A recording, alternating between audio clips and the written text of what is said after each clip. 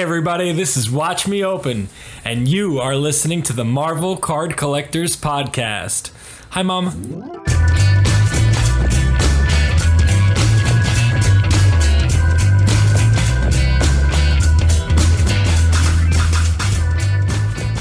Hello everybody, my name is Ian Taylor and you are listening to the Marvel Card Collectors Podcast, your weekly digest of hobby goodness, brought to you by the Marvel Cards Fan Collective, an awesome community of card collectors and creators, and you. You can find our two groups on Facebook if you're not already part of the community, details of which are at the end of this podcast, so come check us out. With me as always is my co-pilot in all things Marvel cards. He is the Watcher. For countless eons, he has observed your world and recorded its significant events. Lately, he has peered into adjacent realities, realms that embrace the alternate paths that your world's history might have taken. It's Norrin Rad. Wow. Someone's definitely enjoying What If. I love it, though. I haven't watched it yet. Come on. It's really well written. That was good. That was I'm really looking strong. forward to it. It was echoing the whole like what if thing, so I thought that's what we were going for. But I love it. Well, I was kind of going for that. It's kind of these intros are always a weak play on words with whoever we've got as the guest. Yes, of course. You see what the man himself. So it's kind of the link, the missing link, if you like. And I'm not talking about that whole Neanderthal thing where they go from monkey to. Yeah, that was a weird week for me. You know what? I was reading that. I was thinking, for countless eons, he has observed your world and recorded its significant events. I mean, you could be. I mean, you pretty much admit. No, for sure. Sitting in cars outside, Jusco's house and outside other people's houses, and seeing where they're putting the I just need a phone number most of the times, and I can get wherever I need to go for sure. Yeah. Plus, I got those like that big van, the tinted windows. Yeah, it works out for my look, so it's not that bad. And lately you have peered into adjacent realities, i.e. Instagram and Instagram TV. Tons of variants. Perfect. Loads of them. Anyway, hello everybody. Welcome. Thank you for coming back.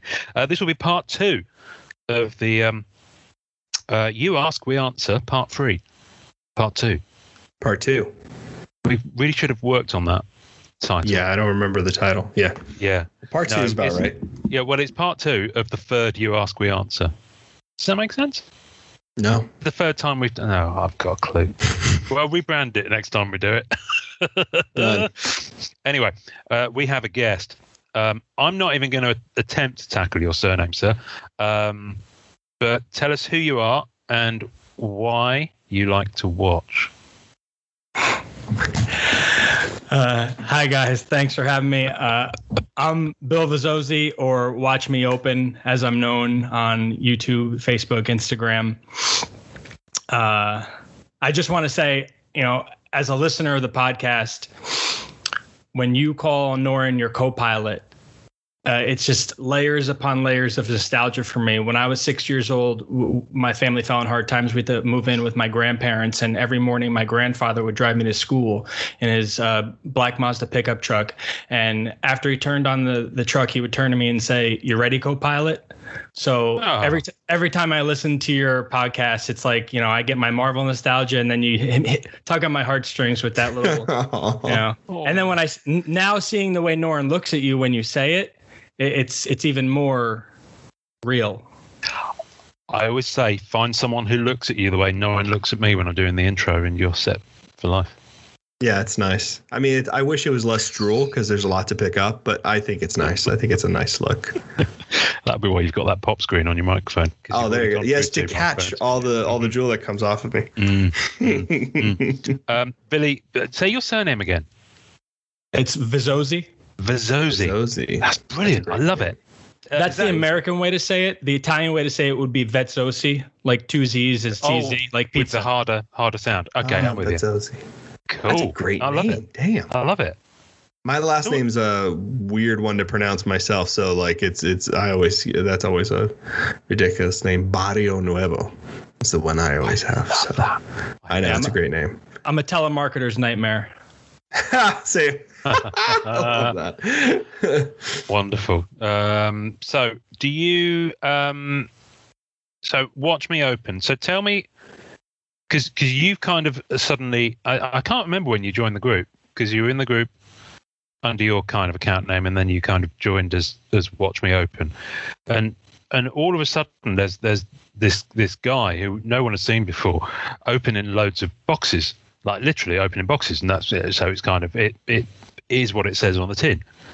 Watch him open, watch him open stuff. When did you start doing it? Have you just started doing it, or were you doing it before and then you came into the group? Tell us about how you do it. So I collected as a child, when the 90 sets were, as they were released. Then in 1996, somewhere late 95, early 96, I got real sick. I was 9-10 years old. I got cancer as a kid. And so everything kind of, gets put on hold. Still love Marvel, but, obviously priorities, right? And still followed Marvel, the comics, and somehow in April, the group got suggested to me by Facebook. And I said, wait, they're still making these? Totally disconnected. And so I joined the group. I got a little caught up, and I bought a box, and I saw other people were opening them. And then after, 4 or 5 videos I did, I thought, why not make a more appropriate forum for people to view this? And I got to tell you,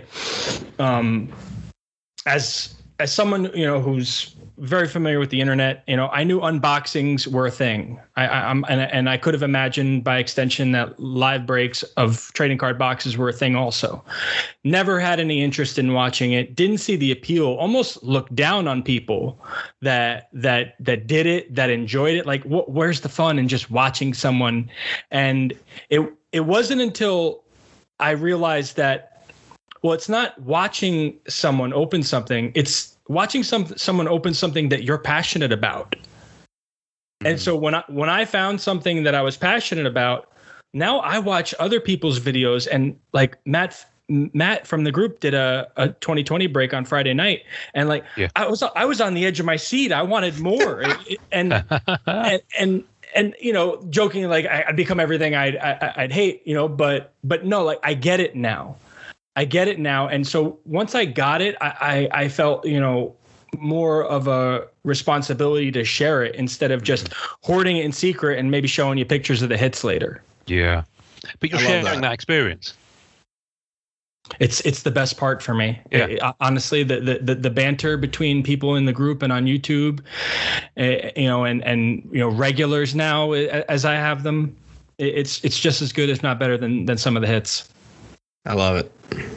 Cool. That's fantastic. I found that joy in your videos as well, though. Like, you know what I mean? Like when I was watching you open the 96, I was like, man, it ends up being, because I was one of those people too, in a strange way. I was kind of like, man, you have to put on the show, you have to open up packs, and it's really hard to open up on camera, right? Because you're looking at a monitor, but you're also trying to be careful with your cards.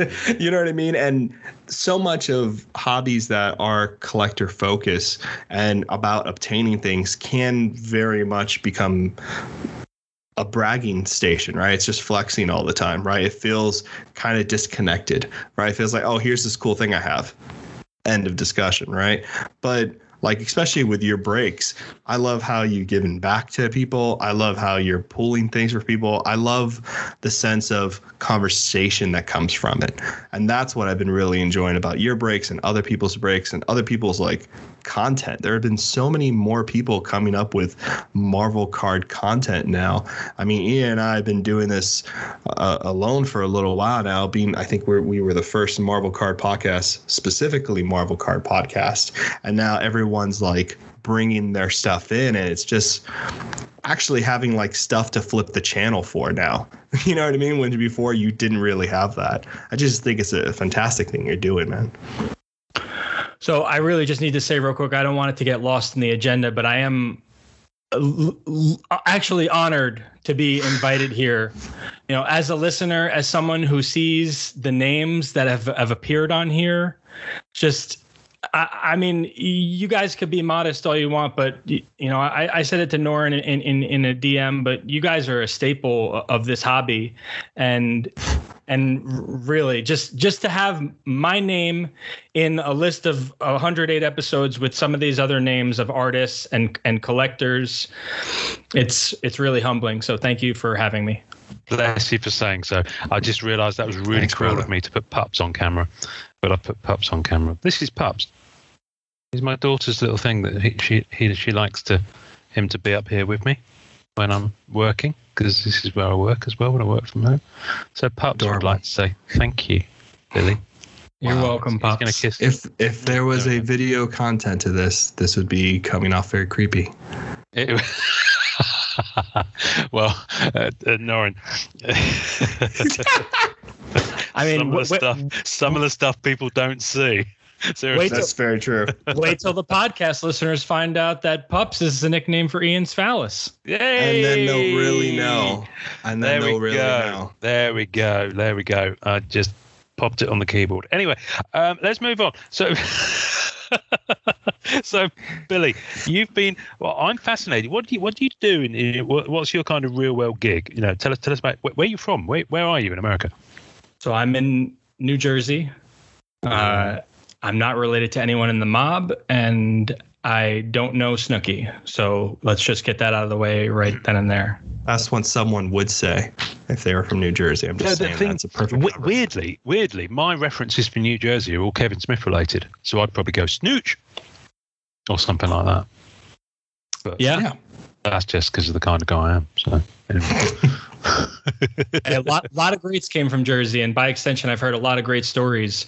I worked with a guy, an older guy, obviously, who said when he was in high school, Tom Cruise was over his house and screwing with his sister, and he had to put Tom Cruise in a headlock.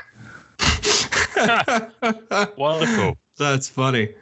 Wow. Well, there's a lot of great artists up near you, like a lot of Marvel Masterpiece artists near Jersey. Loads. Like you're near the Mecca. Yeah. Bunch of good people. I've been tempted to hit white pages on some of them. Yeah. Why not? Well, that's exactly the kind of other than restraining orders. But yeah, no.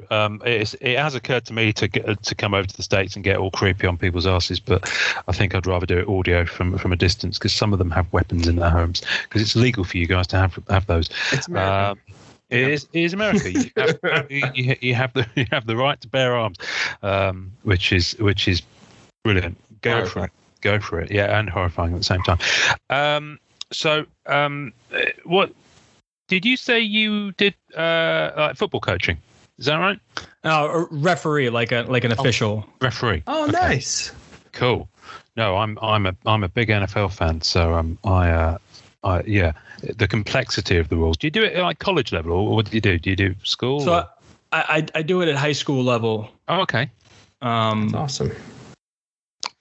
College is something that I've thought about moving on to, but it's a bit more traveling and time commitment, and obviously the NFL would be great, but it's just, like I said, it's a big commitment for now. Like, I've been doing it 17 years. It's the longest I've been doing anything consecutively other than breathing, eating, or sleeping. So I'm pretty proud of it. Did you say breathing or breeding? Breathing. So I think you've been breeding for 17 years. I think I said breeding by mistake. That might have been. That's quite all right. That's quite all right. You're allowed to. I mean, some people, seriously, you look at the size of their family and you just want to sit down and talk to them about family planning. But yeah, breeding for 17 years. Wow, 17 years. You look very young, so it must be good to you. It must keep you fresh. And I am 35 years old. We're the same age. Well, I'll be 35 in a month. Okay, no need to do that. Okay, you don't have to put it out there that I'm older. Wow, that was rude. That was a trap. That was entrapment, sir. So you've been refereeing for that long. That's awesome. That's kind of been your main gig. Well, that's just a hobby that during that's only 4 months out of the year, and I just mentioned it as to explain why I cut my hair. My main job, I work for a natural gas company. I work in the field. It's a little scientific. Cool. But yeah, I love it. Well, that's awesome. I've got. You ever want any tips? I'm pretty good at producing it, so I can always help out. Wow. Man, on fire today. I am on fire today. It's don't come near with a match. That's what I got to say. I want to talk about your 96 break, because I remember you popped me a message and you were like, I'm sweating. I've just bought how many packs was it? I think it was 8 packs of Masterpieces 96.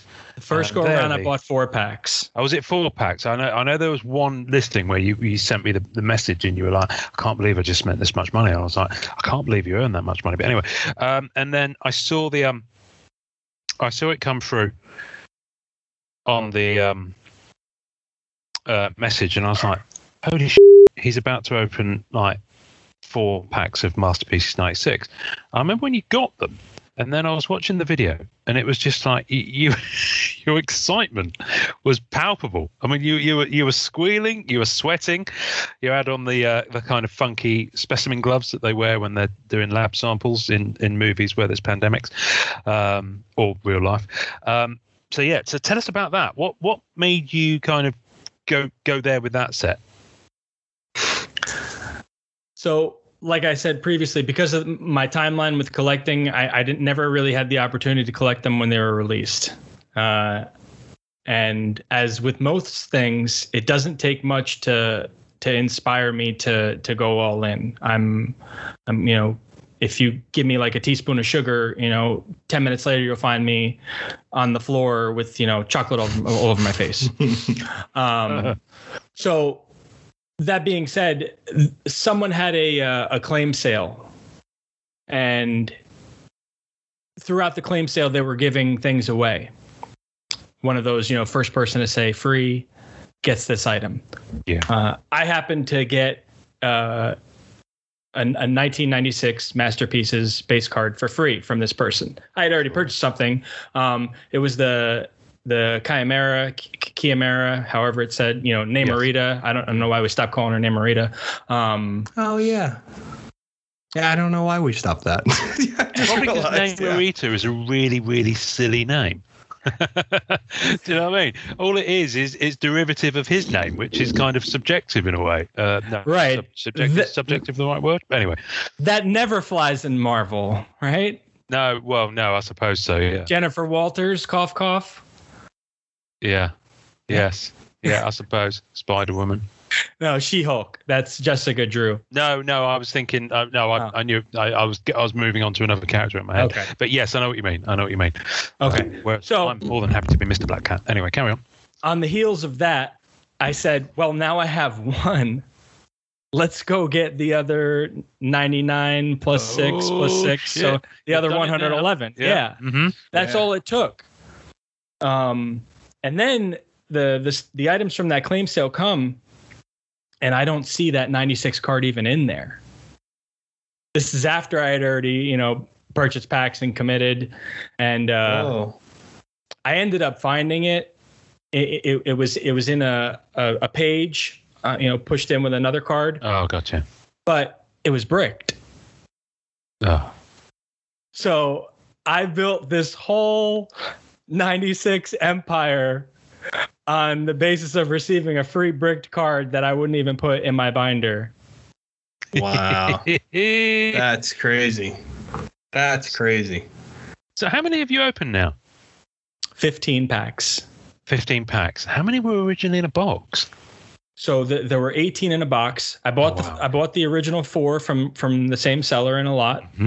And then I bought a 5th separate. And then I bought the sealed box of 18. I have done a sealed box. Wow, okay. And I bought the sealed box of 18 from an eBay seller with no ratings. Wow. He's living on the edge. Wow. You're a beast. Wow. And it turned up. Clearly it turned up then, yeah? It turned up. The cards are in good shape. Remains to be seen based on how the packs have opened. People have kind of put the worm in my ear that there's a chance they might have rigged it, that they might have at least taken out certain packs and loaded it with other certain packs and just reheat shrinked it. I mean, that's scary. That's tricky, because the problem there is that you'd have to really know what pack within the order had that double impact, right? That's a pretty tricky thing to kind of like do. You can do that with Marvel Masterpieces in terms of like picking sketches out. And, you know, people should be careful of like buying loose packs because, yeah, you do get the issue of having like, you know, rigged boxes and packs and weighted packs that people do in Pokemon and so forth. But I mean, did the shrink wrap have any kind of like upper deck stamps on them or anything like that? Or was it just regular shrink wrap? It did have upper deck stamps on it, or Fleer Skybox International. Skybox, yeah. Yeah, that's a tough one, man. I imagine if they were going to do it, they would have had to find one seam, pop it off, and then just heat it back up closed. So it's not impossible, and the packs obviously do weigh differently. Yeah, you got to wonder if anyone would go through the bother of it, though. Really? I mean, you have to open up a lot of product to know the weights exactly. Yeah. Significantly. Like you'd have to like those boxes were always hard to find. Yeah. So you'd have to like open up a few boxes and then purposely weigh out packs, keep a box. Yeah. I guess so. I mean, they're going for a lot of money now. When things start going for a lot of money, people do get creative. But if you've got that much money to spend to do that research, yeah, then why are you going to do the con? Do you see what I mean? Yeah, that's why I think too. I mean, you're probably all right with it. I mean, you've not opened all those. Then you're working through. Still have 2 packs. There's 8 packs left. 8 packs left. So how many double packs are you supposed to get a box? Did someone let you know? So it's supposed to be 1 in 4 packs. That's what NS List says. So by that, you know, you should be at minimum 4 in a box. So it's possible that there's 4 in these remaining 8. Yeah, that's true. Oh, so you haven't hit it yet? No, I haven't hit one double impact. Oh, man. And out of the 15 packs, there have been 11 gold galleries, which is a 1 in 3 insert. Wow. Okay. That's interesting. All right. How's your base set coming? Base set, I'm 61 out of 100. Oh, that's pretty good. Because didn't you get a load of extras with the guy who sold you the 4 packs originally? Didn't he send some loose cards? He sent me 15 loose cards, and they were in good shape. And so 12, there were 3 doubles in that 15. So I started with 12 before even opening a pack. Gotcha. Wow. Gotcha. I'm just going to check my list and see how many I've got to go. I think I need. How's the condition looking, by the way, when you're opening them up? I thought they looked pretty good. Oh, they're great. They've been going into the penny sleeves very well. Nice corners. Surfaces are not scratched. It looks good. Nice corners, no bricking. And, wow, you know, shocked. The only question mark so far has been the absence of the double impact. And I know it's probably just paranoia and given the stakes and the money spent. But I just have to be patient and hope that, you know, it's just making for better content. It's all going to be a dramatic finish. I mean, I don't think there's any, not really, like, unless I'm missing one. I don't know if I know of any videos that have cracks like a 96 box on YouTube. There might be like 1 or 2 maybe, but I can't think of any off the top of my head that I've seen. You know what I mean? I think you're the first person I've seen really go out of box. I've seen pack openings, but I haven't seen anybody like go out of box. So it's actually very interesting to see this happen. Yeah. So I'm holding out hope, but also at the same time, you know, people do crazy things to pull one over on people. You know, we have something we have to be conscious of, right? And I'm well aware there's just as many honest, good collectors, if not more, willing to do the right thing. And I want new collectors to know that, but also they need to be aware. They need to educate 100%. Themselves and protect themselves. Because there's people out there buying uncut sheets and hacking them up and calling it an error card. NFC, and not factory cut. We had an incidence of that in the group about 3-4 months ago. Pissed me off. Where apparently, and it takes a lot to rile this young man, someone who swore blind that it was common practice in the was he saying Pokemon Magic the Just Gathering. full of crap. He reckons Basically, it was like, NFC was like a thing, and I think he made it seem like I was the one who's crazy and just I was new to it or whatever. I was like, this guy. So basically, what happened was this guy put in a listing of an error card, and it looked like an error card. It looked like it was cut strangely, and it looked odd. And in the description, he puts it as an NFC. I forgot. I have like copies of the listing and stuff like that, and his wording.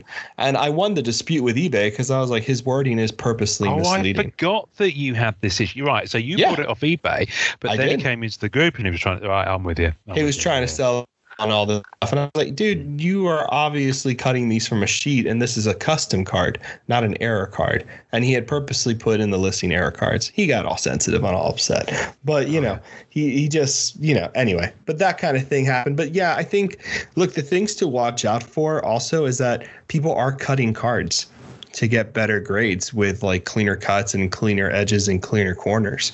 So, PSA, BGS, SGA, all these kind of places will look at these cards and kind of say, okay, this has been cut down because this doesn't fit the official size of a card. So that's happening. And, it happens with a lot of other cards too. But yeah, being aware, having, some knowledge of this stuff, doing a little bit of research before you dive in, especially at a pricey kind of product, is always the way to go. I'm so glad that box didn't brick on you, man. I've always been like super worried about those cards because I've heard horror stories. So that's just awesome to see the cards coming out so clean.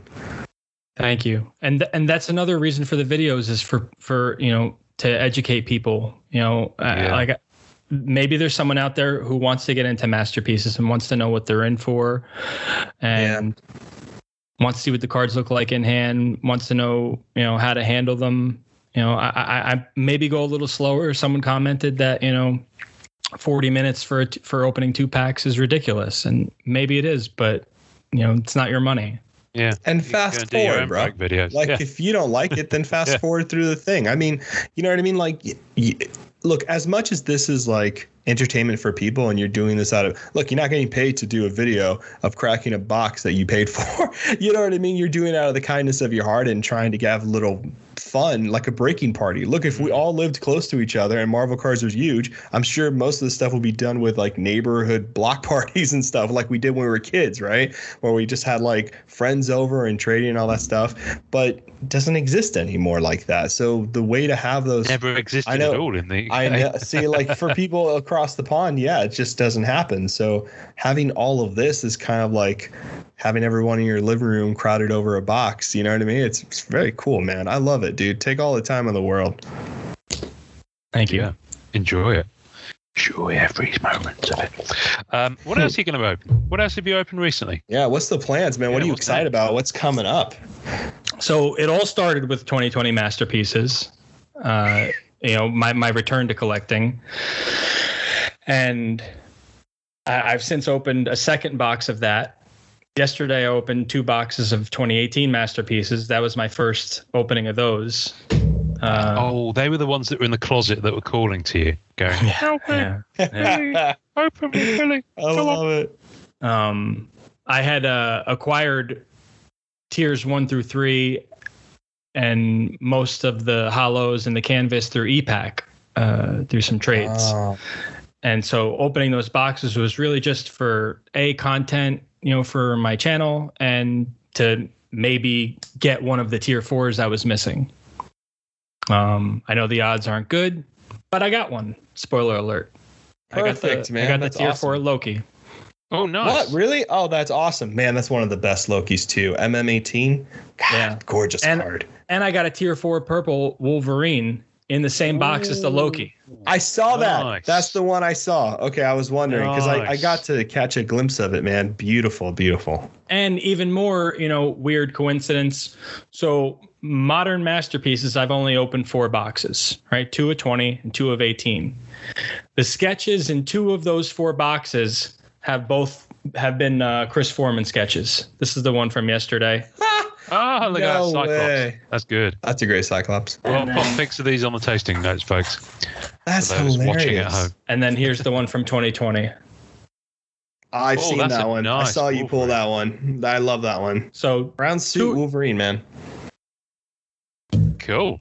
So I had to reach out to Chris yesterday and say, I think the universe wants me to have your art. We need to be connected. Yes.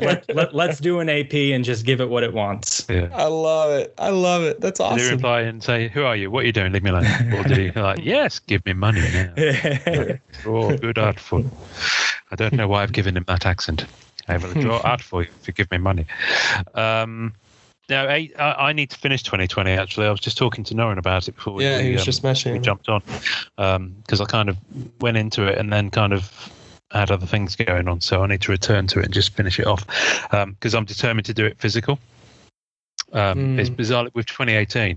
It was very much a set that I wanted to collect physically. So I bought, I can't remember, maybe 4 boxes. And then everything else was like purchases and trade. So I'd pretty much done it before E-Packs arrived. Wow. So all I did on E-Packs were the achievements, which I just got from other people, and tier 4 purple. I did on E-Pack, but Always the a great option. gold gallery I did physical, which was when it was before the prices dropped after E-Pack release. I even did tier 4 gold sig. But I've subsequently sold those.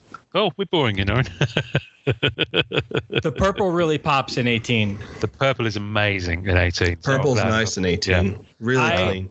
I am, a set collector by nature. And one of my things that I just don't see, for me personally, I don't see collecting more than one version of the same card with the same art on it.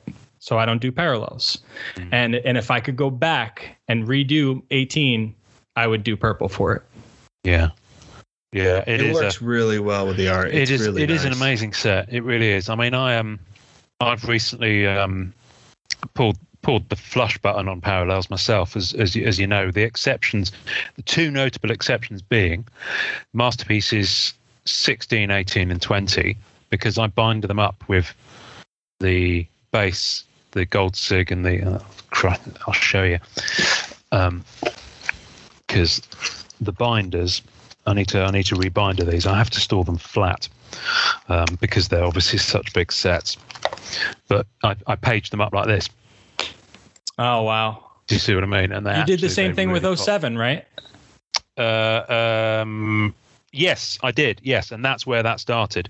So when 16 came out, but that's kind of it. Apart from anime. And obviously character rainbows where Black Cat's involved. I'm dumping all my I'm passing them on to collectors who need them. Parallel sets, because it's like, I just want to own the art.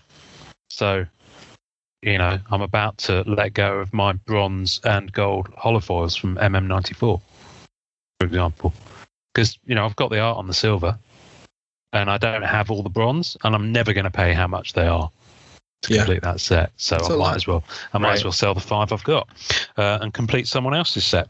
Makes them happy, makes me happy, makes my bank account happy. But I've already bailed on 95 Emotions, which I was just over halfway through. That sold last month. Gold Sig Masterpieces 94, I sold that. And so, but I've still got the base set, and I'm very, very pleased with that. So, I'm the same. But with Masterpieces, I just go purple for the tier 4 because I've heard it called poor man's purple because it's the most affordable way to get tier 4. So, right, kind of. That's a shame. That's a shame. Except for 2016 purples tier 4, which are just crazy.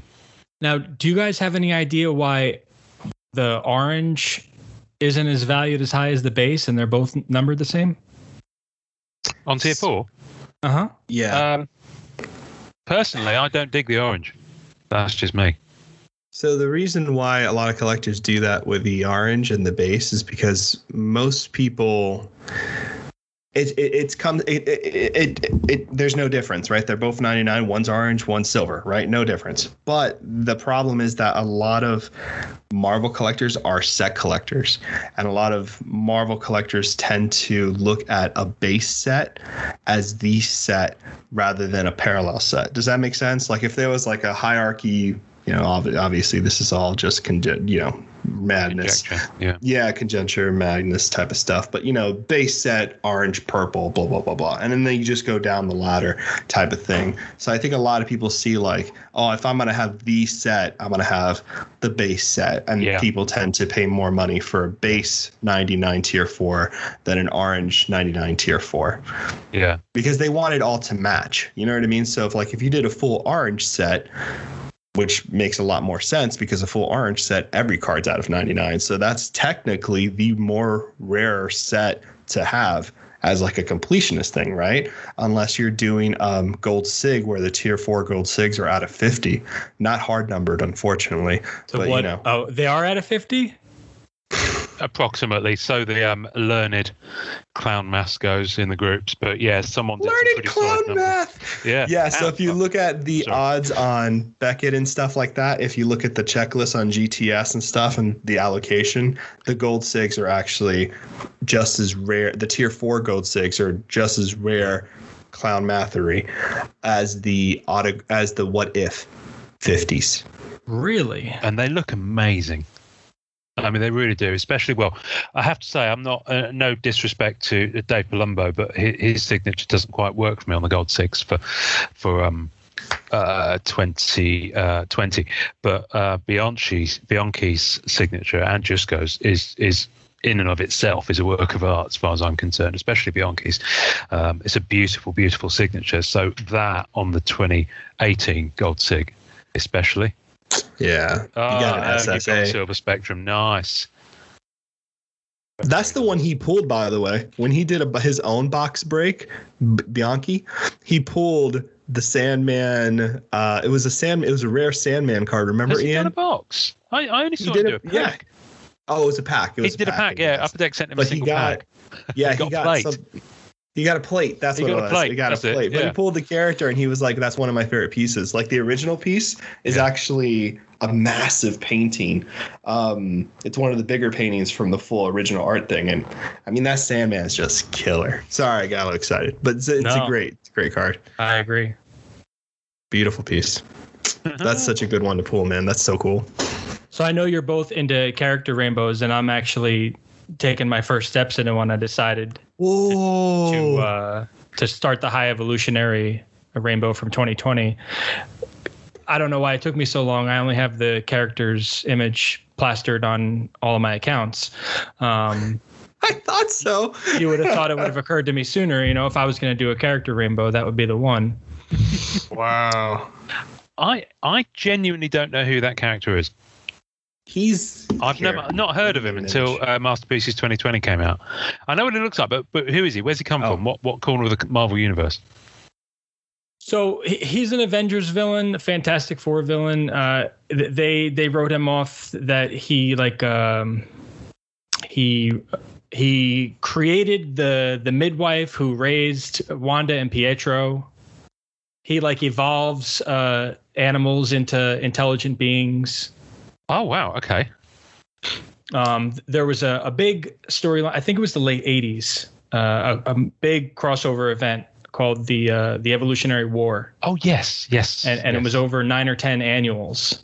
And that's where I first really, I knew of him before that, but that's where I really took a deep dive into him. And when I think about a villain, because I do collect mostly villains and I'm fascinated by villains, is I think not about their I think about their resume, and not so much in terms of popularity or number of appearances, but when they are around, do they really screw things up? Are they the fly in the ointment? Love that. There's some that are both, all three, but there's some like Purple Man, Gravitron, High Evolutionary, when they're around, they can only put them in so much because it's so, they're so hard to deal with. I know. Yeah, I love that. Seriously, someone was having a slow day on the creative front when they came up with that name. Well, I have to be honest, Purple Man was done, I think is one of the best villains in MCU stuff. In Jessica Jones, he was killer. Absolutely. David Tennant, fabulous. David Tennant played Purple Man, and but his character name wasn't Purple Man though. Well, they used his real name, Kilgrave. Yes. So I only know that character as Kilgrave. Right. Okay. I'm with you now. So It's that's still a rubbish name. I'd rather be called Kilgrave. It sounds cooler. I mean, I think that's why they did it for the show. Yeah. But what I liked, what the show did with Purple Man, was that all of her flashbacks to him and the trauma that she has with him because he took away her free will. Yep. You have this beautiful purple light that cinematically lit up the scene. Right. And it was such a great, I never seen anybody reference like a villain that way cinematically. You know what I mean? Like that's the first time I've seen him really kind of go into that. And I was like, wow, what a cool like thing to do with the lighting and to get it so interesting. But yeah, Purple Man, I see what you're saying though. Like some villains definitely, yes, they cause a ruckus, but some villains do things that traumatize the whole nature of the hero, and the effect is so great. You know what I mean? That you're echoing constantly back to this character and what happened between them. Yeah, I love that. That's a great idea. Yeah. Never even thought about that. It's very cool. So there was an episode of an Avengers cartoon, you know, maybe one of the newer ones, like 10 years ago or something, and Purple Man took over the whole world. Like that's where the episode starts. He's mind controlled the Avengers, and the only way they beat him in the end is the Vision has to stop him, because Vision, you know, is can't be, you know, not susceptible to mind control. But you know, the if Vision wasn't there, then it'd be over. In that timeline, it's forever run by Purple Man. I mean, Hulk, Thor, Captain America, Iron Man. So like that, Done. you know, impressive. Yeah, That's I love cool. that. I love that like, so much. Very cool. I remember because House of M had a similar vibe going on, wasn't it? When they were trapped in that alternative Wanda maximum reality. And Such great cover art for that run. Oh, I love House of M. And then, of course, at the end, she did the whole No More Mutants thing, which was so good. Love Just that. crazy. Love that. Billy, we had some questions left over from last week. Do you want to dive into them with us? Well, let's do it. Let's go there, because this is gonna be a ton of fun. Right, this is the point where I forget which ones we answered, so you'll have to bear with me while I actually find them. Right, this is a pretty good one. Okay, so this is from Jordan Gautier. How is it decided what characters will go into a set? And and this actually touches nicely on what we were just talking about. And what are some of the weirdest, least popular, and/or most surprising Marvel characters to be on a trading card? So, how is it decided? I guess is the first thing. I can only speak to what the insight we had from Masterpiece, Dave Palumbo. Yeah. Where he kind of said they kind of said, right, these have got to be in it, but apart from that, who do you want? Mm-hmm. And then your boy High Evolutionary came into the mix. Yeah. Along with Pip Exodus, the Troll. a lot of cool Pip the Troll. Yeah. So you get a lot of really cool references that artists tend to put in. Jusko was like that as well. Jusko had a hard list of characters he wanted in there. That's actually why like some of the characters that had been banned for a while were able to enter, because they got them in, because Jusko wanted like Surfer and a few other ones, and like he had drawn them like in 2013 or something like that, maybe a little bit early. Just before the cutoff. Yeah. Just before the cutoff. What the hard cutoff. You know what I mean? It had slowly started around it had there. already been approved, I think, is what Jason actually said. It had been approved, and then the character ban came in, but because it had been signed off, it kind of stood. Yeah, definitely. And so there has been, so I guess there's multiple answers to that. Sometimes it's the artists who want particular characters in there. Sometimes it's Upper Deck that they know they're not going to get problems having those characters approved, because they're pre-approved by Marvel. So they're aware that, you know, these characters are being used in cards, and there's already like a set example of it happening before. So it's not a big loss. But there are pieces that don't make it into sets of characters that are banned. Jusko did a Galactus and some other ones. And I know Palumbo also did a character who didn't make it in. Someone has the painting. The Icarus from the Eternals. Yes. There you go. It's a beautiful painting as well. It is very nice. Yes. I think we know who has the painting. Yes, we do. I don't remember who. No, I don't remember. But it's been in group, so it's not. Oh, It's not secret. But right. I posted it. Yeah. I just can't remember who it is. Anyway. You'll remember. Yeah, but I know with Flair, the interesting thing with Flair. Do you remember when we talked to Eric Geist, and he was saying Geist is the best. he was one of the first artists that they came to, and they already had the list of characters. Mm-hmm. So he could just choose the ones he wanted to do. So he got the cream of the crop, like a pre-approved list type of thing. Yeah. So I think that's quite interesting because obviously Flair is one of those sets that its kind of spin was it was choosing some less road well traveled characters to be in the set. Because there were some deep cuts in there as well, but also some of the art styles as well. They were prepared to go a bit kind of, what's the word? Varied, I guess is the best way to phrase it. But beyond that, I'm honestly, I'm guessing it's for the non-original art sets. I suspect it's obviously thematic. So if it's an Avengers set, or if it's an X-Men set, or if it's Spider-Man set, and then they'll go through that. And obviously, if it's MCU, well, your die's already cast. Yeah, pretty much. So, I guess it's down to the creative, whoever the creative source is of the set coming together, be it the artist because they're making the works, or be it the person at Upper Deck because they're pulling together the kind of theme and curating it, I guess. Is probably the best way to phrase it. But I mean, the other part of his question I quite like, and Billy, I'd be interested to get your take on this. At least popular and or most surprising Marvel characters to be on a trading card.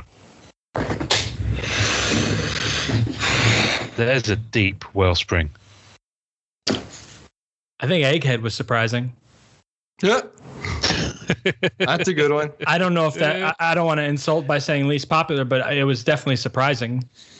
Yeah, that was a deep cut, man. That was crazy. Well, like even Howard the Patrol was kind of relevant because of Infinity War. Yeah, that's right. Yeah, I mean, there were definitely like the Collector. You know what I mean? Some surprising ones that are not like least favorites are like some of Thanos's henchmen in the MCU. Like, but not all of them. Ebony not Maw. all of them. Yeah, Ebony Maw, and then Proximity Midnight. Was that her name? Proxima Midnight. Was she in MM20? I think she was in 18. 18, that's the one. So like there are some like characters that are kind of not on people's radar that are brought into the. I think least popular. It's hard because you never know what people are into collecting. Like some people like to collect a guy that looks like a Dalmatian named Spot. You know, who collects that? What weirdo's into that guy? But I think Egghead, Pit Patrol, Howard the Duck was really fun to see. That was a trip. Brilliant. Yeah. Hey, that's right. I forgot you had that. Got a spot. That's a Black Diamond sketch. No, it'll be round in half an hour. That looks good, brother. That looks really good. Thank you. But yeah, it was I think a lot of really cool stuff, man. A lot of really there's a lot of less popular characters, but I like having a mix of characters that I'm not expecting. Like Egghead, I don't collect Egghead. Yeah, he's not like super interesting to me. But what a great way to like variety up what the set has. You know what I mean? What a great way to give some variety to a full set. Especially when you see all these pieces together. I think a lot of people sometimes forget that. Yes, you see one card from the set and you're like, oh, that's not great. But that card really is not meant to be seen alone. That card's meant to be seen as an ensemble to the rest of the cards in the set, in my opinion. Like I'm not a set collector, but when I've seen binders, I'm immediate jealous because I'm like, damn, that looks so good together, I can't find Proxima Midnight at all, and I've just gone through my entire 2018 binder. It might be 16 then, but I know I saw it. I know. I feel like I've seen it. Maybe I don't know. But the Ebony Maw is for sure in MM20. Ebony Maw, and it's one of my favorite pieces in 2020 as well. I absolutely it's one of the best ones in my opinion. I mean, I won't lie to you. If we're talking about least popular, one of my least favorite, which I know I wasn't asked, but I'm going to say it anyway because it's been on my mind the past week or so, is I don't get the fascination with Venom. I just don't get it. I can't do it at all. And he was cool in the kind of Todd McFarlane run, but I've just kind of gotten less. It's kind of like, I'm over it now. Does that make sense? And all this spin-off stuff where there's loads of characters. I just don't get it. Venom's a huge character right now because of the symbiotes. There is like a huge storyline going on with Donny Cates and crazy stuff, man. Venom's always been a fan favorite, though. Venom's like a top 5 character. But I think Venom's. I guess for me, it's like I just don't dig it. I see some people go absolutely nuts for it, and I'm not just dissing them at all. If you're into it, you're into it. That's fine. But I look at like Venom and symbiote kind of sketches and things, and I'm like, I can see a lot of work's gone into that, but I'm just not my cup of tea. I don't know.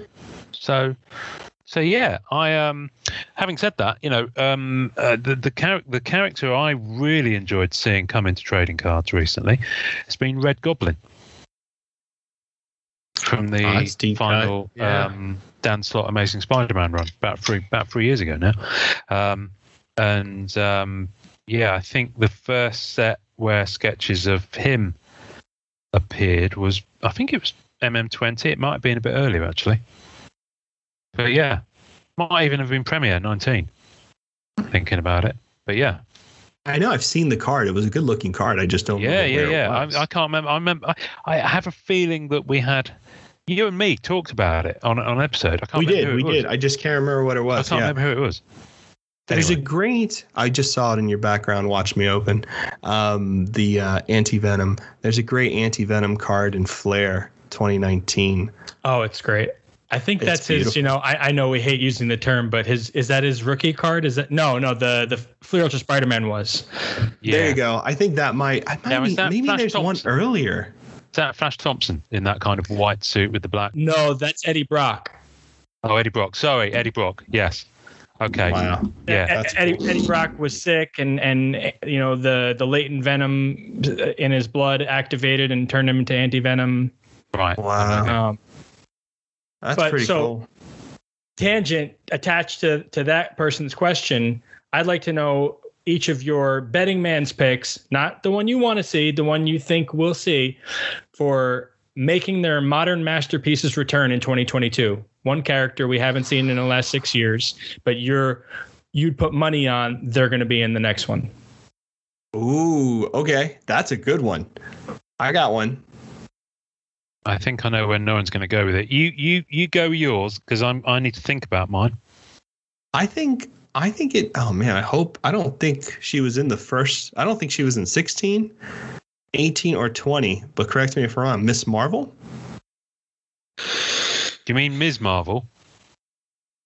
MS Marvel. Kamala Khan. Yeah, is that her name? Yeah, Ms. Marvel. Yeah. Miss Marvel, with the kind of stretchy arms and the big fist. Yeah, because she's like a super powerful character, actually. And I think that they're very much gonna have a lot of stuff coming into like around her. She's gonna be a huge character for the MCU. She's gonna be like a big deal. So I'm interested to see her. I think she should be in the next masterpiece. I don't think she was in 16, 18, or 20. I don't think she's been in either. That's a really good answer because I'm really struggling to think one. I was shocked. I did not think I would come up with that well. No. I was kind of like, I thought I'd be stumped because usually I am. Absolutely nailed it. No. You're good. I'm going to think about it. You know what? I'm going to have a look at Marvel Flair for inspiration. That's a good one. As I was talking about, right, and straight away, I think I might have found my answer, but I'm just going to have a little flick through. Because right, well, funnily enough, it goes back to the beginning of the episode. The Watcher. Yes, that's true. I'd love to see the Watcher on a Masterpieces card, and I think he was in 07 or 08, one of those. In fact, he was in 08. Yeah. Of course, that wasn't an original art created for that set, but it wasn't pulled from comics either. It was done for like TCGs, the majority of it. So it still kind of holds up and was designed to be used in card form. But having said that, I'm all up for some of the 2099 characters or Generation X characters just because it's my thing. one of those coming back into the fray. Yeah, I'm just looking through Flair, and I'm like 20 cards in, and already I've seen 4 potential candidates who would be absolutely amazing. Like Devil Dinosaur, Moon Girl, yeah. Devil Dinosaur would be absolutely amazing. Ego is I know he's been in 2020. I love every single visual rendition of Ego I've seen so far. I could so PC crazy. That I could so PC that character. Crazy character to bring into it. I love it so much. That's pretty awesome. I know. Ego's amazing. What set just came out that had a really gnarly Ego in it? Unbound. I'm talking about 2020. Unbound. Yeah. Unbound. That's right. Ian. I love Fred Ian's Marvel Unbound Ego. Well, when you look at the 2019 Flair Ego, there's so many colors in it. You almost feel like, where did they get these extra colors to like, there aren't this many colors in existence, but they found like 5 or 6 more and stuff. I know. It's absolutely crazy. I mean, look at it. It's a stunning card.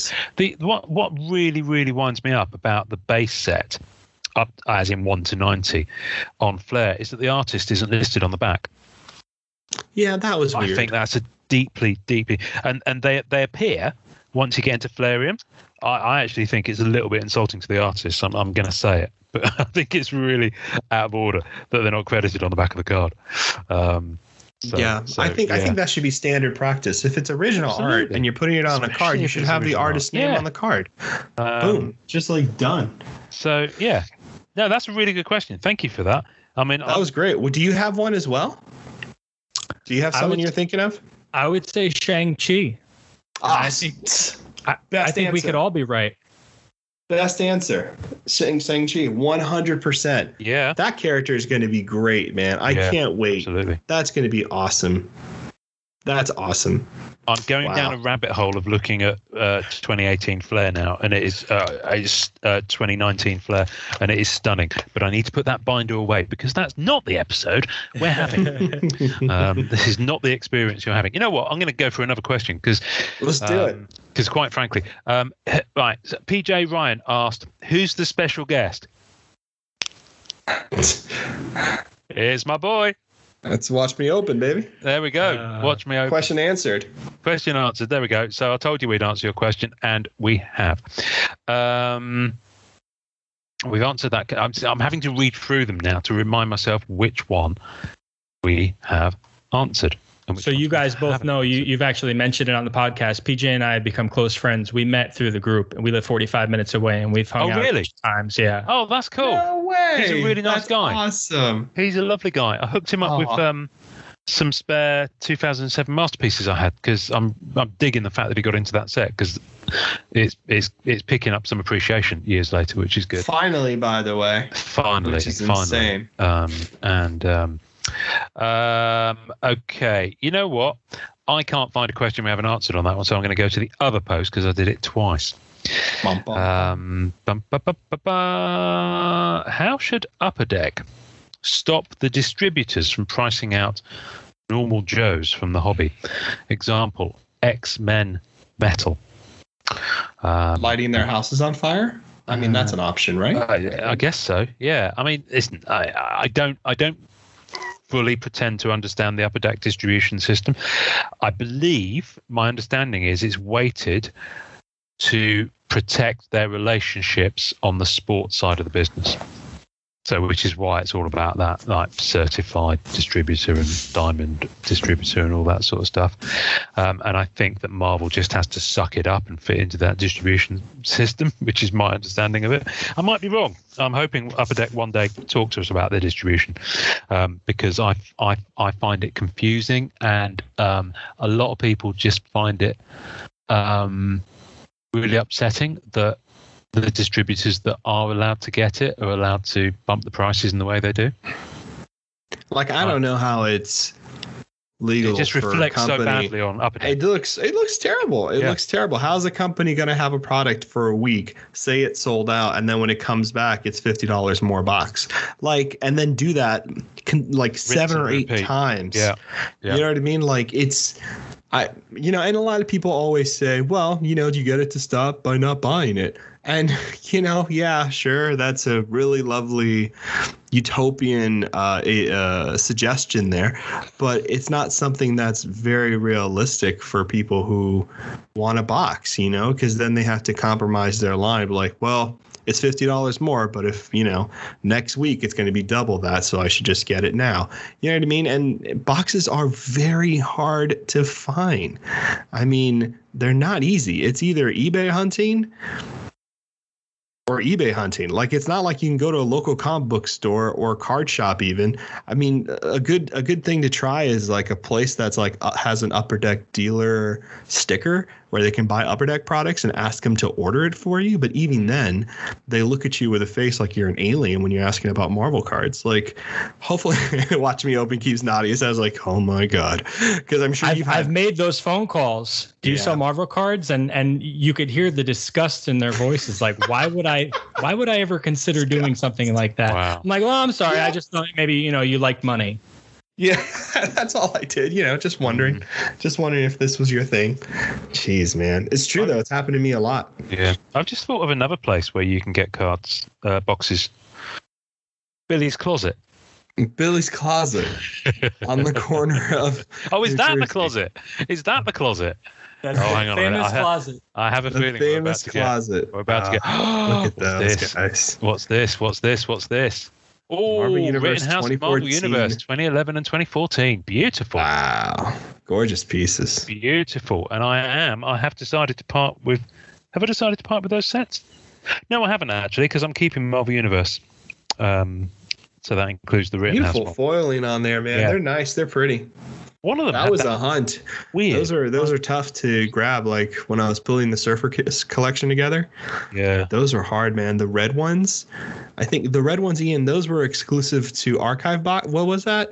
That's Do you right. remember? Yeah, different power. Oh, well, Rittenhouse started doing this thing in the last few years where it was Diamond, Ruby, Sapphire. I think Emerald. the Ruby. I think certainly for Women of Marvel and Dangerous Divas 2, it was the Ruby was the archive box and it was 50. Mine too. Number to 50. Mine too. Yeah. Mine So I have too. a feeling that was kind of the thing for the archive boxes because you had a full set of Ruby in there and Crazy both of us stuff. Watch me. Yeah. Just nuts. both of us have Just just nuts. lived in hope that they would. Yeah, they're tough because you have a diamond pool in there. I don't know if you know. I'm sure you do because you do. You did it. Yeah. So This you is my first foray into Rittenhouse, so I'm going to buy it right I'm so now. sorry. You're going to love it, dude. So I hope I didn't ruin anything for you, but there is a possibility of getting a diamond insert card, which is out of 10. No, it's nice. It's nice. It took me a long time to find. Oh, by the way, Ian, I'm going to do this on recording because I'm kind of like really surprised. I did a video on cards to get under $100, like 5 different types of cards to get under $100. I'm literally scrolling to buy it right now. Okay, thank you. And there's also a Marvel 75th anniversary. He's put the price up by $10 since I last looked. Okay, $10. Really? Yeah, no, it's the Marvel 75th anniversary Diamond Parallel Black Cat 9 of 10.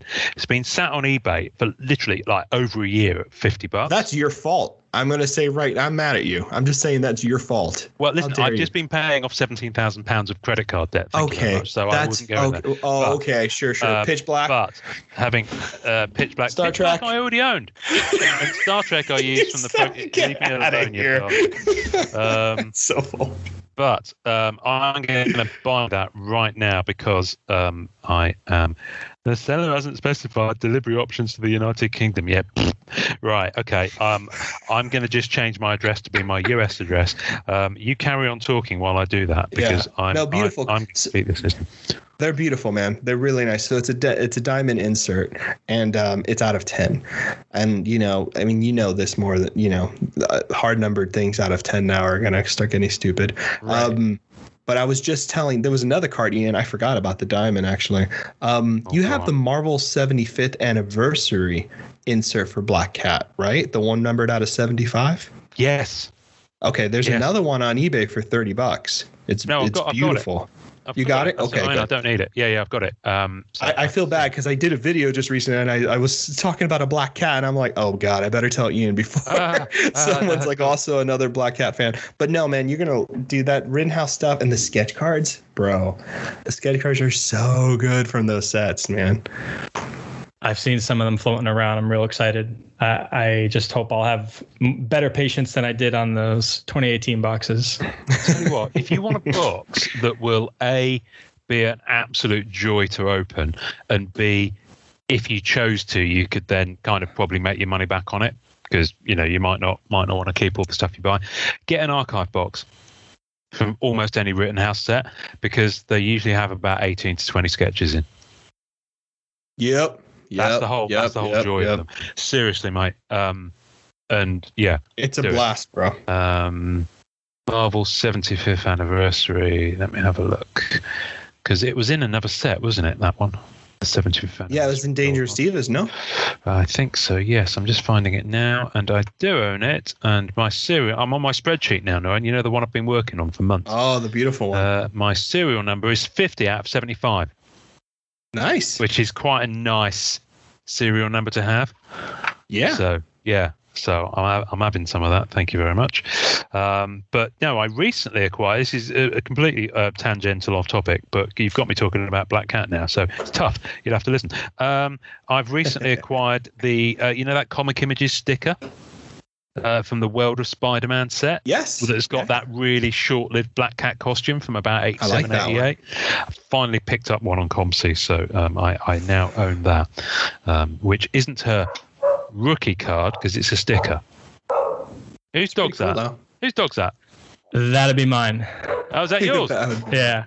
That's Remy and Wade, named after Gambit and Deadpool. Cool. Oh, that's cool. That's really cool. No one's into his Gambit, so I like Gambit. I've always liked Gambit. Yeah, Gambit's cool. Yeah, Gambit's cool. I'm buying this card. I commissioned Ray Racho to draw the heads of my dogs on the bodies of Gambit and Deadpool. No. Has he done it yet? You got to share that with us. He's done it. I'll pull it up on my phone and then I can send it to you guys in a message for the tasting notes. Yeah, that's really cool, man. I love it. I love that. That is awesome. In my head. It's going to look quite weird. Does it look less weird than it sounds when you describe it? It looks perfect. Dog heads on a human body. It looks perfect. I love that. That's the best response. It looks perfect. Yeah, I can tell you absolutely hit the nail on the head then with your. Oh, that's hilarious. Whole body. That's funny. That's absolutely hilarious. Wonderful. Right. People are going to dig that. That's great. People are going to absolutely dig that. That's just great. I love it. I absolutely love it. I love stuff like that when people do like really kind of niche AP stuff. It's really cool. Did we answer his question? What was the question again? Pricing out normal Joes from the hobby. Yeah. We went on a tangent then, didn't we? It was a non-answer answer. It was a non-answer answer. Yeah. And then he's gone on to say, and buying a set after everyone else has opened it isn't as fun. Well, I guess so. Yeah. Well, if you got it on ComC for 30 cents a card, that's pretty fun. Yeah. I have a lot of fun doing that. I have an enormous amount of fun doing that. Okay, so now this is a big, big question. Okay, it's more of a train of thought. So settle in. I might prompt you halfway through to check you haven't drifted off. Alex Shields. Alex Shields. By the way, can I just give a shout out to Alex Shields? He PCs sketch cards with beards. Yes. No, he does not. Characters with beards. He does. And I absolutely love it. And I'd love him to come on the show and talk about it because I love shit like mad that. Respect. I love that so much. Yeah, no, he's posted about it a couple of times and he posts like new stuff that he's got. And yeah, beard games. That's awesome. Yeah, it's really, really cool. I absolutely love it. It's almost as much fun as Captain 69, but not quite because there'll only be ever one of those. But so Alex Shields, well, I can start off. Good, I hope so. I didn't watch the podcast, but I will. Well, it's mainly audio, but that's okay. Mine will be more of a statement, but I'll ask a question at the end. I'm new to the group, as you know, but my collecting background is extensive. I owned a shop for several years as well. Cool. I primarily always collected sports from a collecting standpoint and have an extensive amount of knowledge on vintage cards, from grading to fakes to value to scarcity, etc. Almost any card produced during 1885 to the 1950s. Wow. Were they really making cards in 1885? 1885. What was the year? 1885. Maybe tobacco. Probably Sports cards. Sports would have. Yeah, they've been tobacco related. Yeah, because that's where a lot of them started. Maybe so. That's fascinating. I changed to strictly non-sports about 2 years ago. Good man, join us. The sports world, in my opinion, became about money. I like money, but I found myself going from something I originally loved to something that was a job, basically. Yeah, true that. That prompted a change in my focus. I simply got tired of chasing the next big card. I've sent thousands to PSA and BGS where I could pin a grade down by sight and feel about 90% of the time. The more and more I became involved, I saw many flaws in the grading process. I became connected with mass submitters that walked cards in 1,000 plus at a time. I could go on, but if my concerns with I could go on and on of my concerns with grading. I obviously preferred PSA for vintage and BGS for modern, but when the majority and values started to turn, I really lost interest. The non-sport world, in my opinion, at the time, had very little focus on grading, as we've talked about numerous times. Mm-hmm. It's picked up since then, I think, as a whole, but it's not the general preference of non-sports collectors. I think that's starting to change. Again, I'll check the podcast out, and here are my questions. So here we go. We're there. I obviously see the value in PSA 10 90s graded cards, Marvel cards specifically. They are harder to find, but I associate it just to baseball junk era of the 90s. How do you see grading for modern Marvel playing out as you? Sorry, his sentence structure goes off a bit. How do see grading for modern Marvel playing out as do you think there is an equivalent current interest? If not, will there ever be? And if you think modern currently has a lot of interest, do you see it expanding to what we see in other genres as we do now? That's a great question. It is a great question. Really There's several parts to it. There's several parts to it. Well, the essential idea there is that, so the first one is this, right? He agrees that he sees the value in grading Marvel 90s cards, but associates with sports junk wax. Sports junk, yeah. Which, my opinion, I guess, in a point of view, I guess that's due to the number of cards out there and their throwaway nature. I mean, for me, one, I don't believe that. I don't, I've had a lot of people tell me over and over again that there were tons of Marvel 90s cards produced and they aren't in excess and blah, blah, blah, blah, blah, blah. I know that. I've been here. I know they were 25 cents. I know when you go to a sports card store, they're the things holding up the desk underneath one of the foots of the chair. Like, seriously? I totally get that. Wow. 100% and really much thrown away. But that's kind of my bigger point. The fact that no one gave a hoot about any of those cards leads me to believe that there are not many in good condition. And that's kind of where I'm at with like grading Marvel 90s cards. I think, yes, there's tons of them, but I don't think there's tons of them in great condition. If I can be honest. Yeah. Not in the condition to get like 9s and 10s, I guess. So, and to piggyback on that, parallel, much higher concentration of modern Marvel collectors, like a much higher percentage of modern Marvel collectors are adults than the percentage of, 90s Marvel card collectors at that time. Yeah. And, that says two things. One, Upper Deck and other card companies have priced out children. Yep. They've priced children out of the hobby. And two, when we were children, for the most part, we didn't take that great care of our stuff. No. And that's why, to Noren's point, there's less of those better condition cards out there. Whereas since, the torch holders today, as we call ourselves, we're taking much better care of these cards from the time they get into our hands. Yeah. Yeah. And so I think there's naturally going to be less of a demand for grading modern Marvel cards because there's this level of awareness that, for the most part, we all know we take care of our stuff. Yeah, and I think modern Marvel cards too, the key thing about modern Marvel cards is that most of them are hard numbered in some sense. Not all, but a lot of them are hard numbered. And when you have hard numbered cards, right now Marvel collectors don't do this because it's more of a sports card. Look, the truth is this: sports card hobbyists, Pokemon hobbyists, MTG hobbyists, all these people, they grade their cards. They don't think about it. You know what I mean? If they're a collector and they're looking to keep their cards nice, they don't just keep them sealed in hard cases. Maybe a lot of them are doing that now because the prices have gone a little crazy. But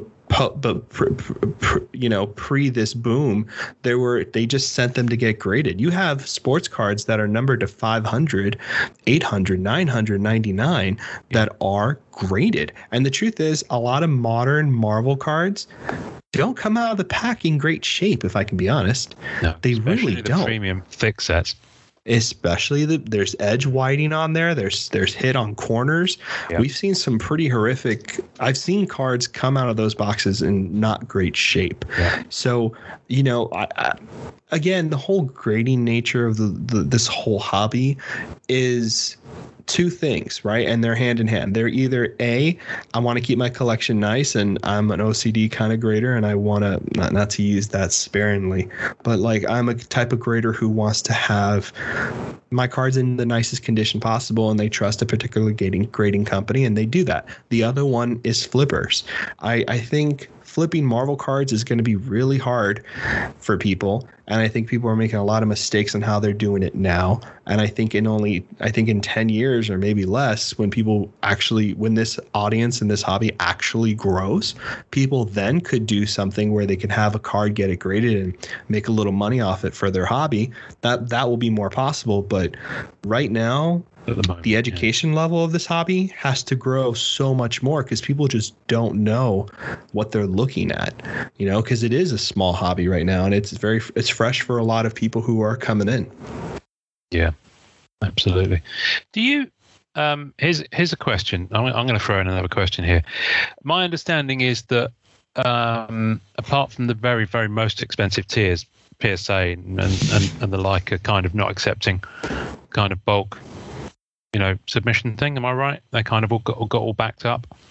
Well, they don't have a bulk price anymore, and when you set each card's like $200, $300 to send in right now. Yeah, but what I'm saying is you could send like a load in previously. For like $25 a card or something. Yeah, exactly. I don't remember the numbers, but they closed that down right now. Yeah.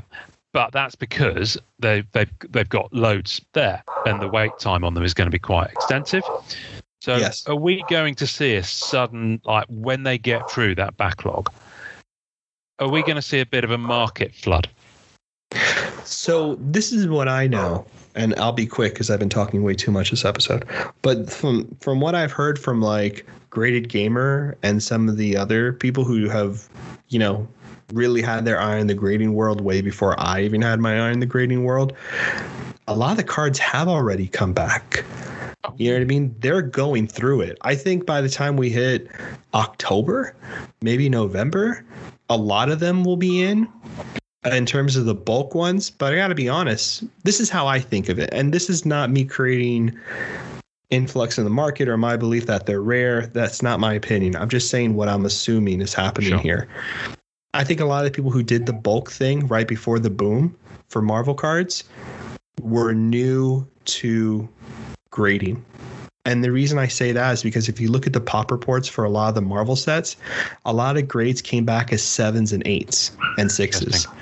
And the truth is, anybody who knows how to grade, because it costs them money, they don't send in those. They wouldn't even submit anything under a possible 8. Like 8 is like getting the F in like the test. You know what I mean? Like if you get a 9, you kind of like semi-pass. You're like, okay, that's pretty good. And a 10 is the A+.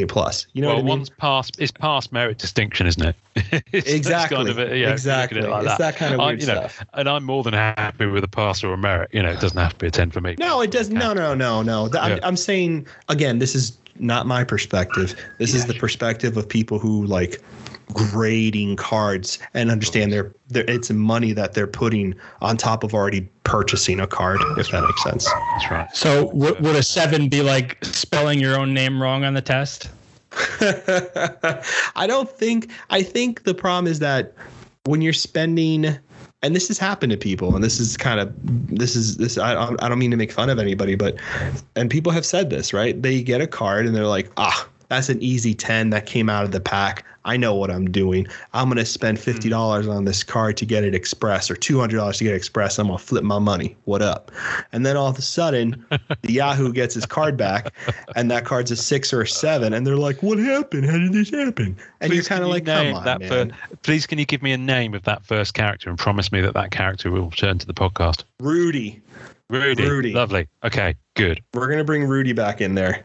And I'm gonna make sure I flush him out as a character next time he comes on the show.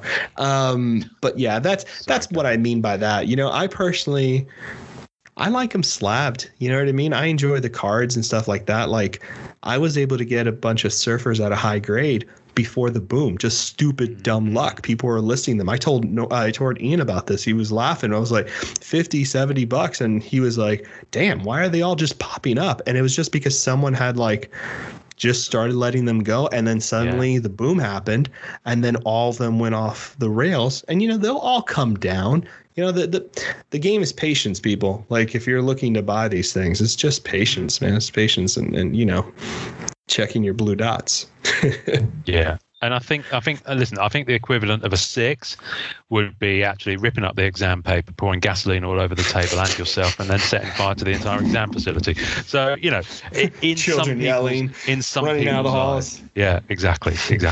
All right. And, you know, it was such a long question. What was the second part of it? And if you think modern Marvel currently has a lot of interest, do you see it expanding to what we see in other genres as we do now? I don't know, is the honest answer to that question. Does he mean other genres and non-sports? So if Marvel's seeing an uptick, do we think that'll spread to other? I mean, this is an interesting point. Do people grade Star Wars? I mean, I know Star Wars Vintage, as in 1977, you know, tops, red, blue, and all that. I've seen those being graded because genuinely they are quite tough to find in decent condition, I believe. But does modern Star Wars get graded, Norin? Have you seen? So I've seen it happen. You know, for Masterworks, I see it happen a little bit more because those cards are condition sensitive. Yeah. Because they're thicker. But like other cards like Holocron, or I think it's called. I have to go ahead and look at that. That's kind of the Marvel annual level set. Yeah. Or like the TV show ones like Mandalorian, Rise of Skywalker movie set. Like those, I don't think people particularly go out of their way to grade. But there are people who grade modern Star Wars. But here's the thing about Star Wars, which is super different from Marvel, in my understanding, not that I'm an expert at all. The vintage Star Wars stuff has such a legacy being graded. Like, it has a huge legacy. So I think when people go into modern Star Wars, they're kind of purposely staying away from spending that kind of money on graded Star Wars vintage cards, or they've dabbled, and the modern stuff's just to have a little bit of fun. You know what I mean by that? Like Marvel cards don't have that lineage or that history of like, oh, the vintage Marvel cards are all graded in 10s, right? And they're impossible to get, blah, blah, blah.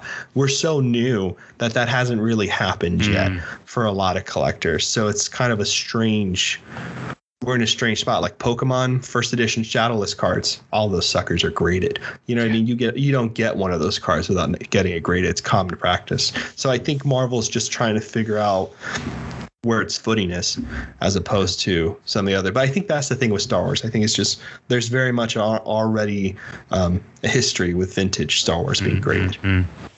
From my understanding. So do you guys see an avenue where Marvel passes Pokemon? I do. Personally. I can't nod because I'm absolutely zero familiarity or interest with Pokemon. Well, I'm not interested either, but I know enough to know that in the non-sports, it's the most popular right now. Well, see, like the thing is, here's the weird thing that I keep getting caught up on. Maybe you guys can help me out on this. Non-sport and TCG are two different things, right? Yeah. Right? Because like when I think Pokemon, I don't think non-sport. I think trading card game. I think TCG. You know what I mean? Because I feel like Pokemon are more paired with Magic the Gathering than Pokemon is paired with non-sports. Like for non-sports, the big two titles I always see as like the titles is Marvel and Star Wars. That's what I see when I see non-sports. I can't remember the last time I've even heard of people playing Pokemon though. So I think that even though it is, the cards are designed as a game, I think that they've become more of a collectible in terms of foothold. And people people still play Magic. Like, yeah, people still play Magic. Like, like there's, a hobby shop in town and that's all they do. Yeah. That's all they do. Like 5 nights a week.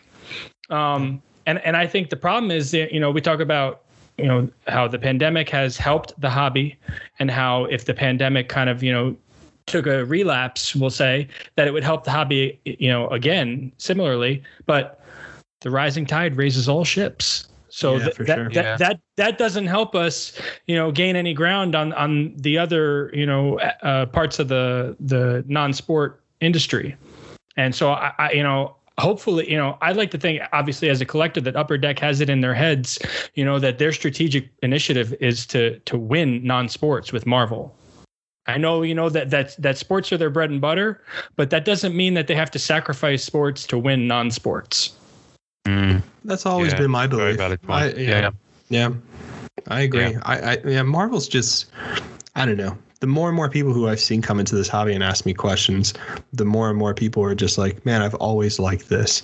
And I can't believe I didn't realize this was still going on. And this could have been a thing I could have been excited about instead of getting priced out in sports or priced out in Pokemon. Like, I know a lot of people who are just like bouncing from Pokemon, elusive collectibles. Like, there's a lot of people on social media who are like, Pokemon was really fun for a while, but there was even a huge scandal in Pokemon recently about the hoarding of Charizards and people not really understanding how many there were. And like there was a small group of people who were very much controlling the market, like it does in every hobby. We all know the truth. But apparently in Pokemon it got so severe that people kind of got disgusted by that and started selling off things. So I know that's happened recently, but yeah, I agree with you. Like, I do see Pokemon definitely as like, a pillar of what non-sports can be in terms of price point stuff for sure. Yeah, I'm with you on that one for sure. I see that. Yeah. Very interesting. We've got a couple more really good ones that take us off in a different direction. Ooh. With all the recent set releases in 20 and 21, do you think UD is flooding the market with products? Should they spread out the release more and focus on quality control issues and or set designs? It seems as if collectors aren't even getting a chance to catch a breath between releases. What do you think, Billy, as a collector? Are you going for the modern stuff? That's a fair point. From what you guys have talked about, on the podcast, that Upper Deck does listen. I think they're gonna learn from the experience of X-Men Metal Universe. There were a lot of different issues with quality control, and people feel that it was rushed. Some people, despite them saying it wasn't going to be original art, some people took issue with the fact that it was original art, and that there's some characters blindfold that it was the third time that art was used, and that's not what we're here for. And hopefully that they're what's the word I'm looking for? They're taking their time with releases means that they're putting more emphasis on quality and production and availability. Do I think that they're getting ahead of themselves? I do. I think they see the market and they're trying to juice it for everything it's worth. They're trying to make more money now instead of a little bit less money over a longer period of time, if that makes sense. Because look,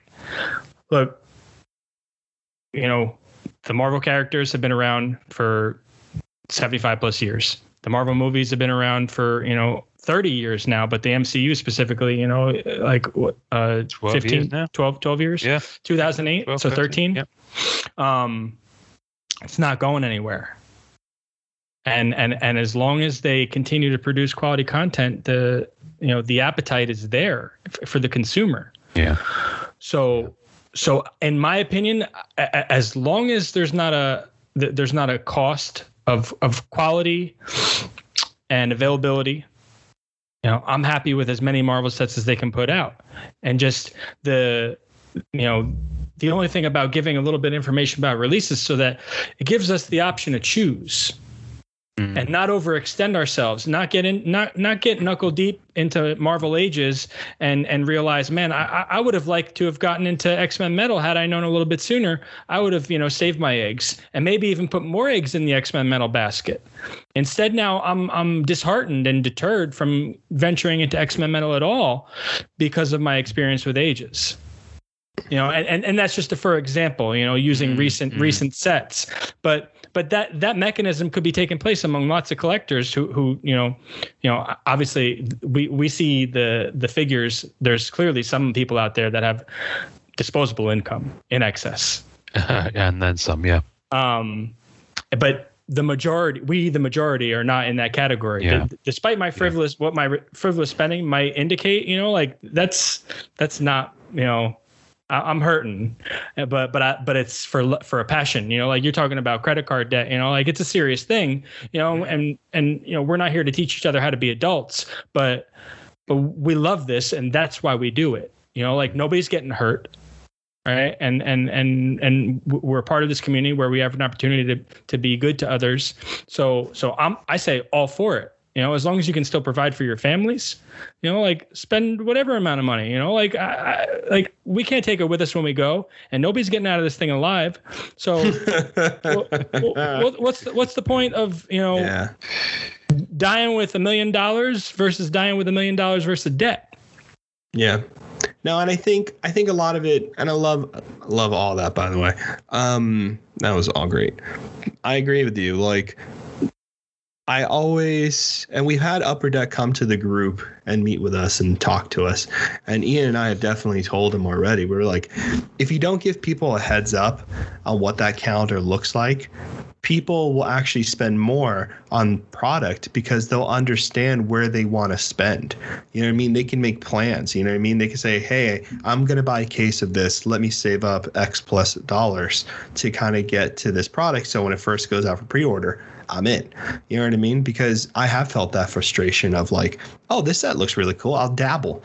And then I dabble in that set. And then I realize that a different set's coming out that features characters that I would like more.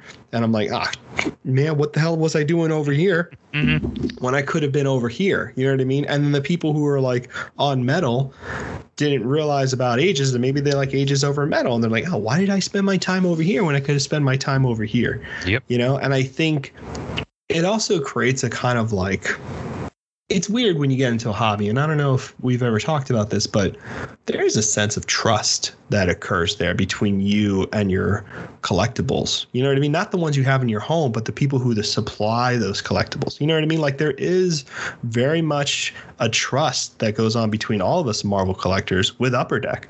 We're like, look, we'll be here. You know what I mean? Yeah, we went into Metal.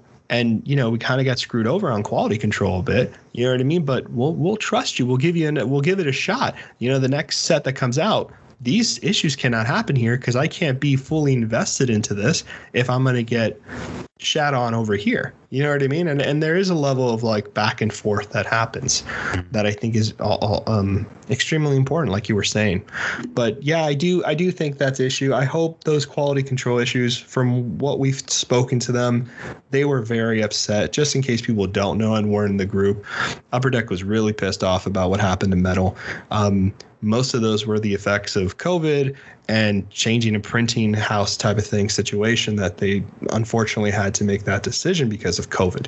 So do I see those things coming up in the future? I don't think we'll ever see that. Hopefully not see them come up to that level of degree again. But I do know that it was visibly obvious that they realized there was a huge mistake and they were making real decisions to change it. Like you could tell, like it wasn't, and they even mentioned it. It wasn't like an answer, no answer type of thing. It was like literally like, no, this was wrong. This should not be like this. This is not what we consider a PMG, blah, blah, blah, blah, blah, blah, and so forth. So there was a real discussion there. Good. Right. Because I missed half of that focus group thing. So I'm glad that that was discussed. Yeah. I jumped in late and I was in my garden. And do you remember the cat kept jumping on me while Yeah, I remember. Yeah, so Priscilla the cat was actually on that call more than I was. She was just hogging the camera. Bless her. But yeah, I think in terms of flooding the market, I think the problem is with that, it's like buses that get delayed in traffic. You know, you wait half an hour and then they all turn up at once because, you know, they got caught in the traffic. So I think there's been element of that. I think that definitely happened last autumn with Masterpieces and then Annual and then Anime dropping almost in like the same 6-week window on physical release. That being said, I think when you talk about UD flooding the market with products, they are very different from one another. I don't think I've ever seen two subsequent releases that are the same. So I think if you are trying to go after everything, you are gonna find that problem, whether it's Star Wars or whether it's Marvel. You know, you are gonna find yourself going a bit nuts. Whereas if you're only going for Premiere, for example, you know you're going to be 2 years between sets, unless of course they change that up, and you know, Masterpieces and things like that. So. But yeah, I mean, Marvel Annual will obviously be every year. So for me, that's my next thing this year. That's right. It's annual. Yeah, that's right. Yeah, it's annual. Clues in the title, man. Clues in the title.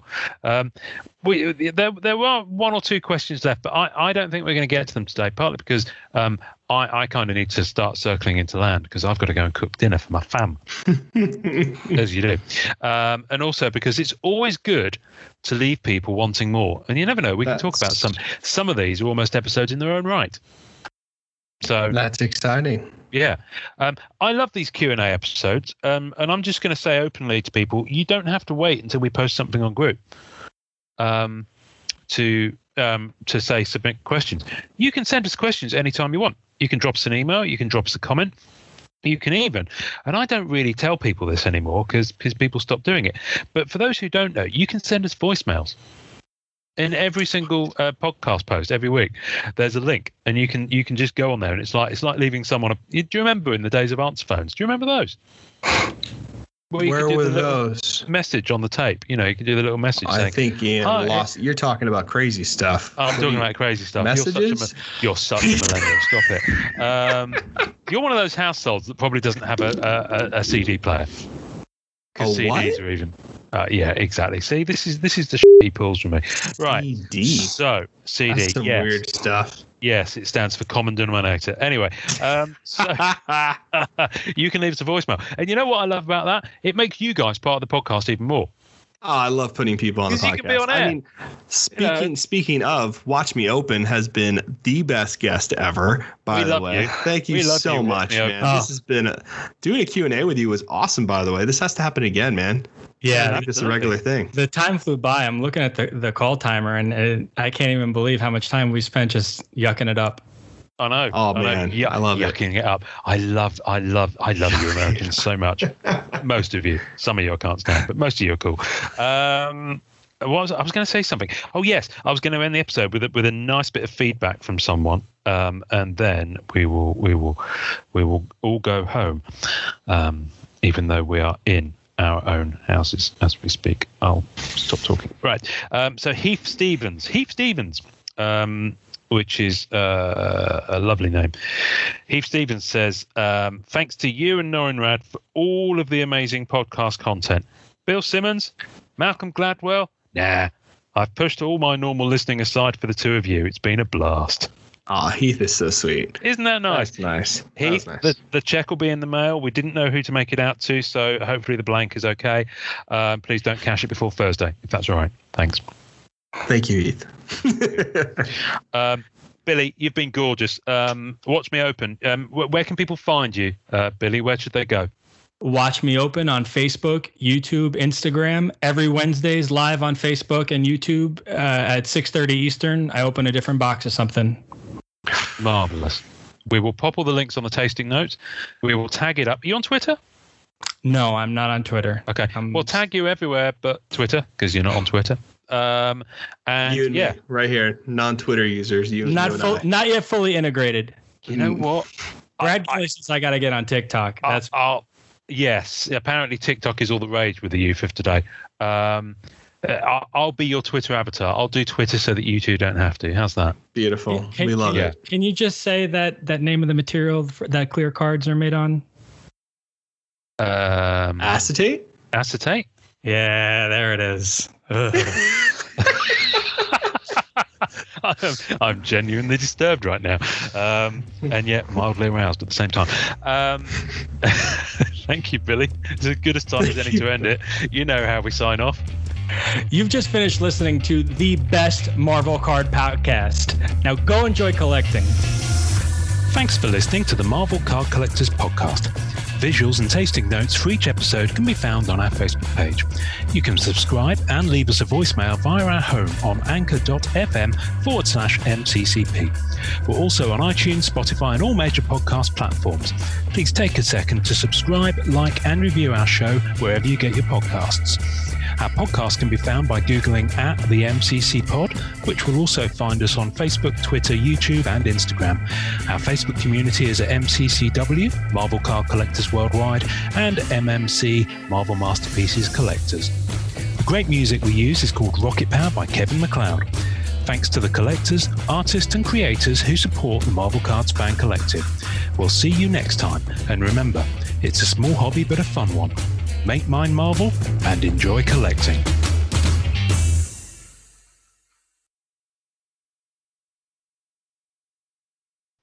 I didn't even get to hear your old man voice today. My old man voice today. I can do it. But this is what you get. This is the I'm a 5-star treatment. You know I'm a legit fan with the callbacks to your characters. Yes, and then I've got this guy. So my daughter, she loves Aladdin, right? And she pretends to be Princess Jasmine. I can't do Aladdin's voice, so I do this, and I say this is my Aladdin voice. Don't sound anything like Aladdin, but she don't know that. She's only 5. Well, she's 6 now, but anyway, she still don't know that because she's only little. But this is Aladdin talking. So you're listening to the Marvel Card Collectors Podcast, innit? Yeah, I'm actually quite good after the credits. I'm putting that after the credits. We were still recording. I'm 1,000% putting that after the credits.